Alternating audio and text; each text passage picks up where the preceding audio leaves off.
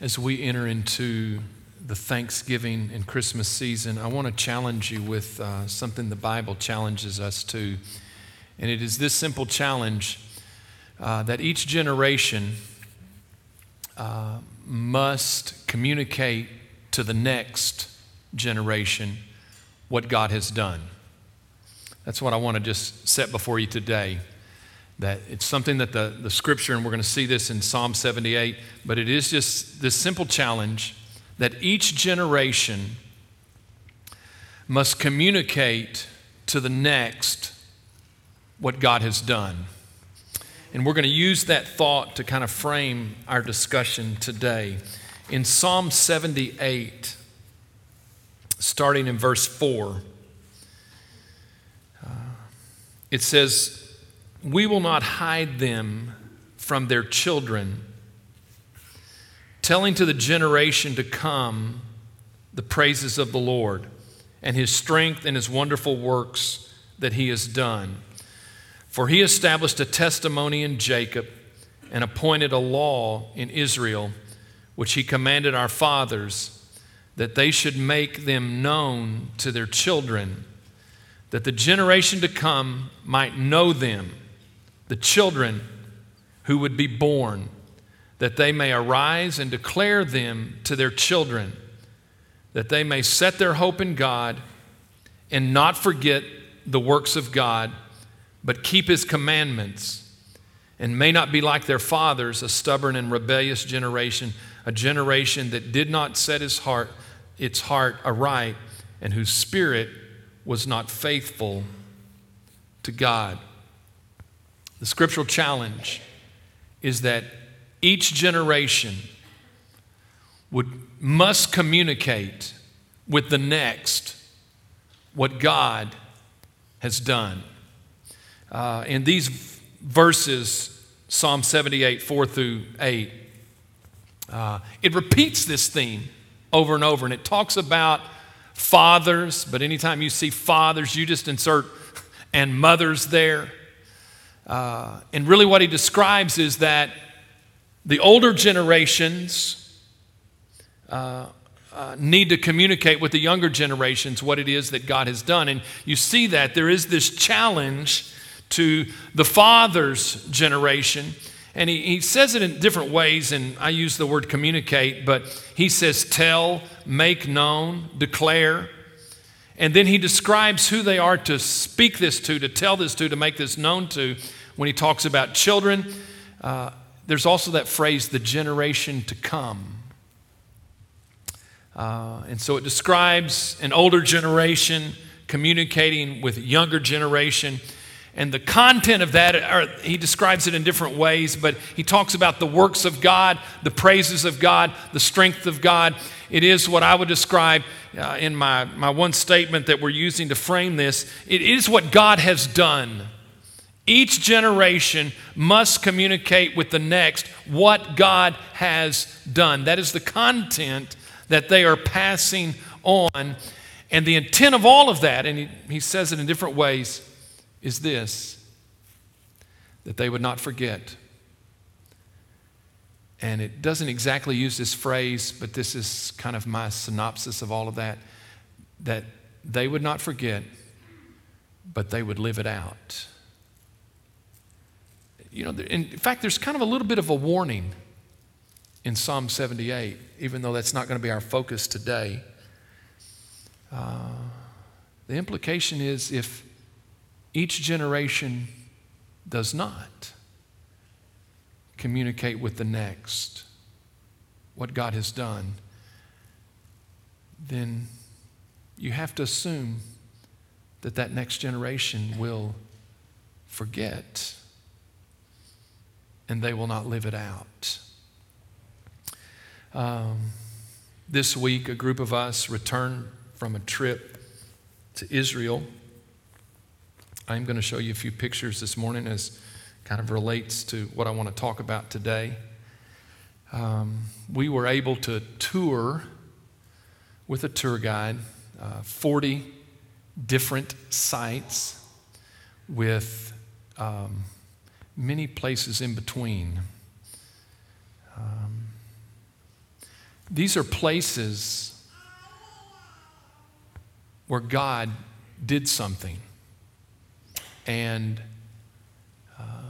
the community of faith marked those places as a place where God had done a significant work. And kind of as I was reflecting on this and thinking about what I wanted to share today, I realized that the significance of all of it is that we would go back to those places and we would be reminded of what it was that God had done in those places. And it falls in line with what we're talking about this morning in Psalm 78, that we would not forget it, but we would live it out. Now, I don't have time to talk about, or it's not really even my intent to talk about all those places. Cindy Box was our group's, what do you call this? It's like the secretary, historian. The first day when she did such a great job of posting all the pictures and the descriptions, we all just, on Facebook, we just started sharing that. It's like, no, I'm not sharing any of my pictures. They look pretty lame now. We're just sharing Cindy Boxes. If you want to kind of see more details about our trip, then you can look at that. But I got to thinking about those 40 different places. And for us as Christians, this is all a part of our shared story. These are places for all of us. If you're a child of God, follower of Jesus, that these places are significant. It's a part of your story and my story, all of our stories. And I wanted to share just some of these today to talk about what it is that God had done and how the community of faith has marked those places. One site from the Old Testament was Mount Carmel. And Mount Carmel was a place where Elijah challenges the prophets of Baal to decide who is God. And you know the story from 1 Kings chapter 18. And the contest was the God who answers by fire will be God. And Baal couldn't answer, but God sends fire to that place. And I shouldn't say this. I love the statue. I'm thinking of all the statues. You know, what are you going to depict on Mount Carmel? And it's Elijah with a knife in his hand. I think there's like a prophet under his feet. Anyhow, okay. Pretty graphic. But Elijah kills the 850 prophets of Baal. And it was a place where God did a significant work, and the community of faith has marked that place. When we get to the New Testament time, we went to Bethlehem, and we went to the shepherd's fields, and the community of faith has marked it with a chapel there. And it was the place where the angels announced to the shepherds that the Savior had been born. And you go to that place and you reflect on what that night must have been like. Of all the people in the world that would be the first to hear of the birth of the Savior, it was those shepherds tending their flocks by night.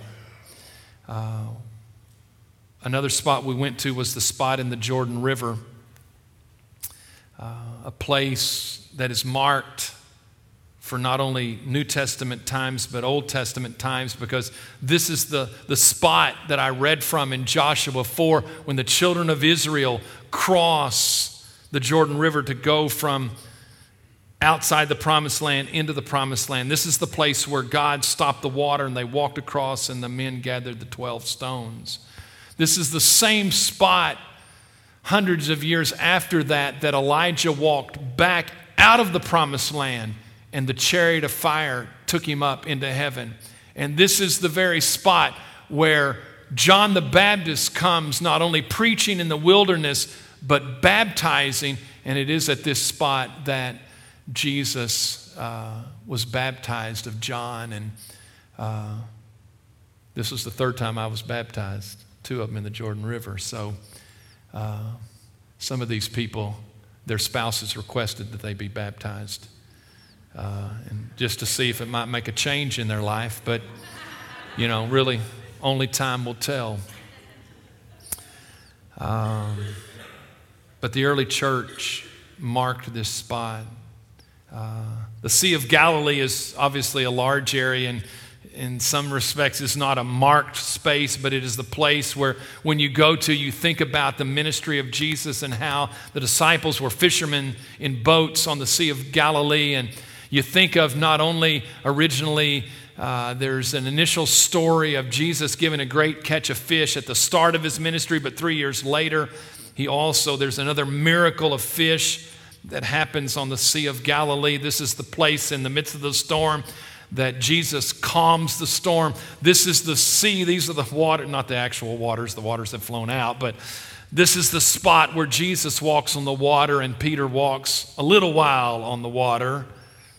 It's a place that's marked where God did something significant. The city of Capernaum was the place where Jesus made his headquarters. And it was the synagogue there in the background of this picture where Jesus taught. He performed miracles, and we read of those in the New Testament. So many significant events, a place that's been excavated and marked by the community of faith as a place where God did something significant. We went to a spot on what is called the Mount of Beatitudes, and this was the place where Jesus, with a great crowd of people, delivers what we call the Sermon on the Mount, recorded at least in Matthew's account, in Matthew 5, 6, and 7. Just such significant words, and is there that marks that place. We went to Caesarea Philippi, the place where Jesus, it's north of where Jesus normally would have gone, but it's the place where Jesus, as they traveled in this place, posed the question to the disciples, "Who do men say that I am?" And then eventually he says, "But who do you say that I am?" And Jesus, and Peter in his great confession, "You are the Christ, the Son of the living God." Caesarea Philippi. If you think of, we move as Jesus' ministry did to the city of Jerusalem, the Pool of Bethesda, a place where Jesus heals a lame man of 38 years whose only hope was that someday when the angel stirred the water that he would be the first to go in and somehow he would be healed. But he discovered that in this place that Jesus is the healer. As we push forward the story, after the Lord's Supper, the night that Jesus gathered with his disciples, he ends up in the Garden of Gethsemane. Still there to this day. Olive trees still there. Gethsemane is a name that means an olive press. It's where they pressed the olives, and Jesus was pressed that night as he faced the cross, and there he prays, and there Judas comes to betray him. There's so many others, but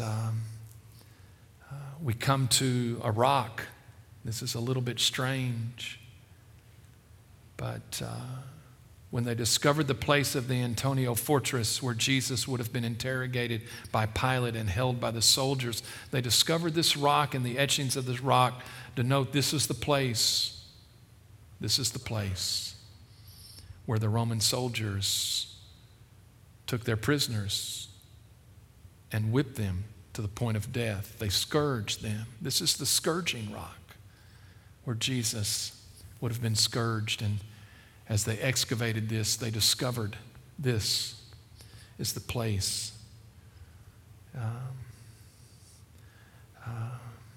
There are two places most prominently that are thought to be the place of the crucifixion and the empty tomb.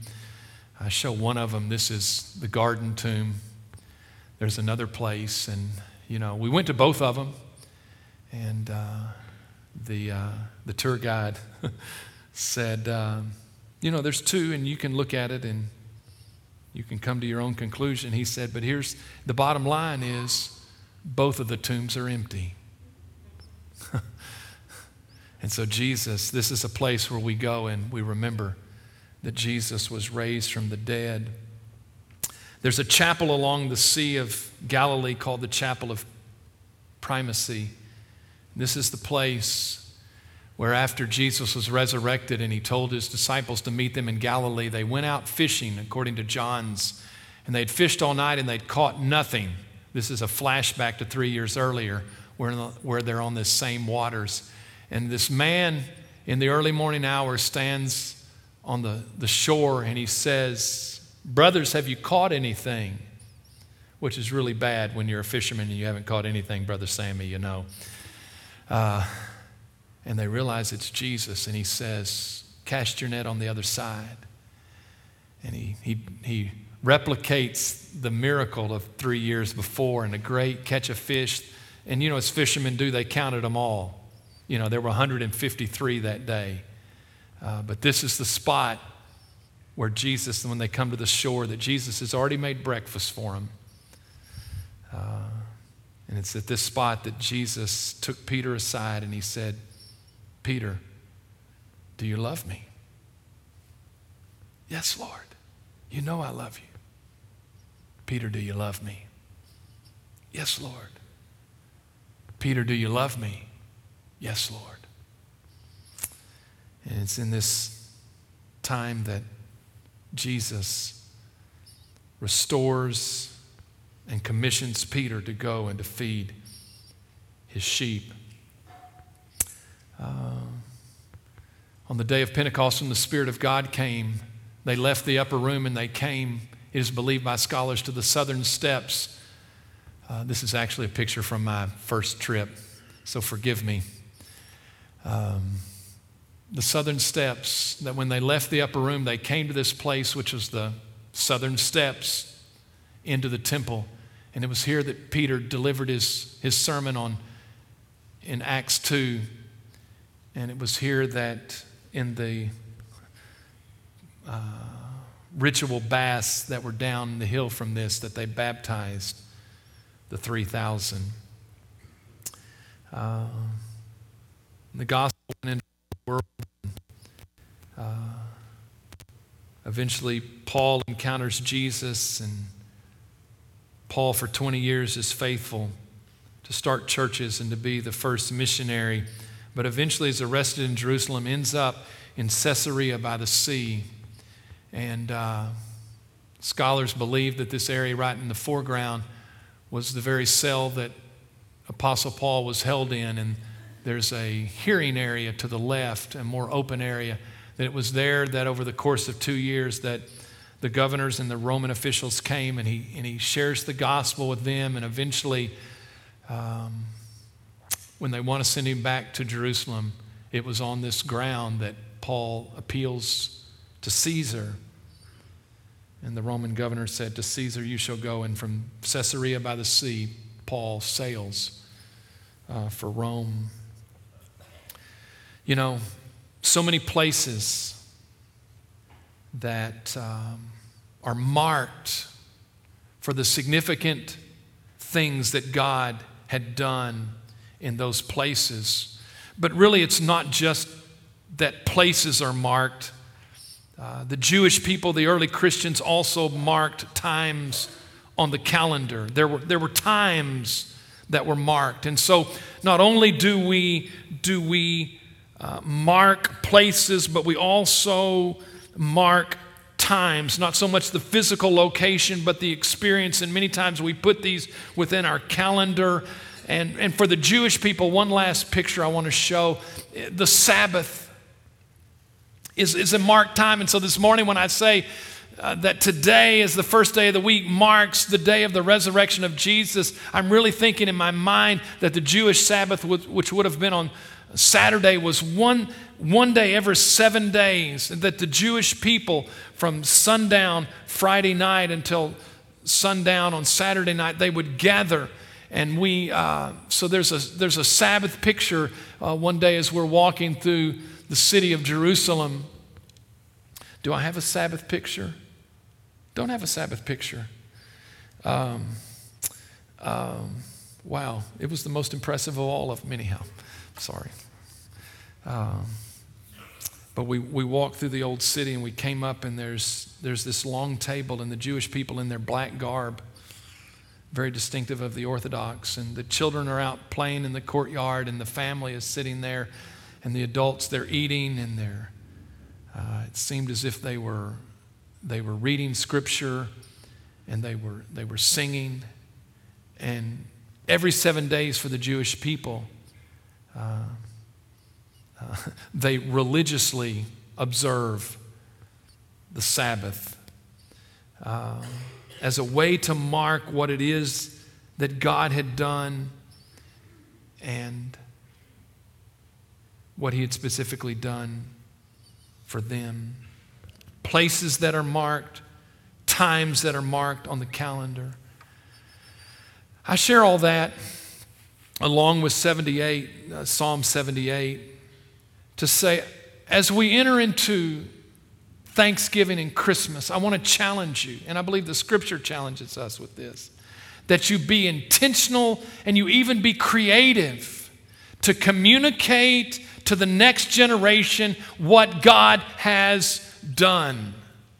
I want you to be intentional, and I want you to be creative to communicate with the next generation what God has done. And there are places where we mark what it is that God had done. And I realize most people are not going to ever make a trip to the Holy Lands. When we got back, we went to see the kids, I think, the first night. And when I say we went to see the kids, we went to see the grandkids. Let's just be honest here. But their parents, the parents of the grandchildren, oh, there's the Sabbath picture. I don't know, it was very, we stood there for just a while, and our tour guide talked to us about that. But you can kind of visualize every week, every 7 days, they gather and they read and they sing and they talk about their faith and what it is that God had done. But I noticed when we got, Amy was visiting with the grandkids, she would sit and she would take out her phone and she would begin to show them pictures and talk to them about the places we had been and what it was, what the significance of that was. And I know the grandkids did not go with us to the Holy Lands, but at least secondhand, Amy was talking to them. There are places that are significant, mark as that we talk to the next generation what God has done. I'm trying to think of some practical things here of just, most of us are not going to make it to the Holy Land. I would love to take my kids to the Ark in Kentucky. And it's a way that we could talk about our Creator God and what He has done. If you can't make it to the Ark in Kentucky, Glen Rose, Texas has an amazing creation museum. And my point, there are places that we can go to, that we can talk with the next generation about what God has done. But I also think there are times on the calendar that we mark. Thanksgiving this week is one of those things, one of those times. Spend some time communicating what you're thankful to God in the presence of the next generation this week. I know there's a lot going on and we have food on our minds. But the intent of the holiday was to pause, spend some time this week and communicate with the next generation what it is that God has done this Christmas. Spend some time in the midst of all of that celebration, talking, communicating with the next generation what it was that God has done and what the significance of Jesus' birth is. I started this several years ago when my grandkids got old enough to have any idea what was going on, and I have this cedar tree in my side yard, and Amy decorates the house, but I thought, listen, Papa D needs some space, and obviously my space is outside, you know. I don't have any space inside, but I've got this cedar tree, by golly, and you ought to come by because it's going to be decorated. And so it's become tradition that I will take the grandkids out there, and I've made ornaments out of a plastic nativity set. And I'm sure to Amy it's tacky, but anyhow, that's fine. It's Papa D's, and I'm gonna do the lights on it without anyone's help. Okay? And at some point, the grandkids are going to come over, and we're going to tell the story of the birth, and we're going to put those ornaments that are the characters from the nativity scene on the tree, and Papa D is going to talk about the birth of Jesus. My mother years ago started having a Jesus birthday party. Do it. Do something. Kids need to see it, they need to hear it, and they need to experience it. It is ways that we communicate to the next generation what it is that God has done. I think one of the incredible opportunities we have this year is, and I'm a big The Chosen guy, the series about Jesus. But this year, 2 weeks from, or a week from Saturday, Christmas with The Chosen. We only have 58 seats, but if you don't get one of those, but call and get them. Call the office this week, or we're going to have somebody signing up next week. What an incredible experience I believe it's going to be. You understand what I'm saying? Find the opportunities to communicate with the next generation what God has done. And Christmas season is a season that we celebrate the birth of Jesus, and we do a lot of other things. But you know, there's another time on the calendar, which is Sundays, just like the Jewish people and their Sabbath, that we, I'm going to say to you, have your kids in church. Talk with your kids about what they talked about at church. Talk to kids about what it means for someone to be baptized or for us to celebrate the Lord's Supper. Engage your kids as a way of communicating to the next generation what God has done. And you know, so we have this shared story that we celebrate as a Christian community, but we can break down this principle to personal stories. There are places in your life that you ought to take your family to. And this was a place where God did something in my life. Not the country of Israel, me. This is the place where God did something significant. Tell the stories. Not so much the shared stories, but the personal stories of what it is that God has done. There are dates on the calendar. There are times for you that you need to talk to the next generation about this is God. And it may have been a hard time, quite honestly. It may have been something very difficult you went through. But it's marked on your calendar. We'll talk. Talk about it. Communicate what it is that God has done. I want to close with this. And for Father's Day this year, my oldest, Hillary, gave me, I guess it would be called a subscription to Storyworth. I talk to people about this all the time. Nobody's ever heard of it. Anyhow, Storyworth. It was a Father's Day gift. And with Storyworth, I get weekly email prompts. And I write in response to this prompt. And my understanding, and I can attach pictures to my stories that I tell. And at the end of this, after 52 weeks, and quite honestly, I'm on week 22, and I'm running out of material, people. I'm thinking I got 30 more of these articles. I just don't know that I have anything left. But anyhow, don't tell. I'm hoping, Hillary, if you're watching today, I'm sorry, baby doll.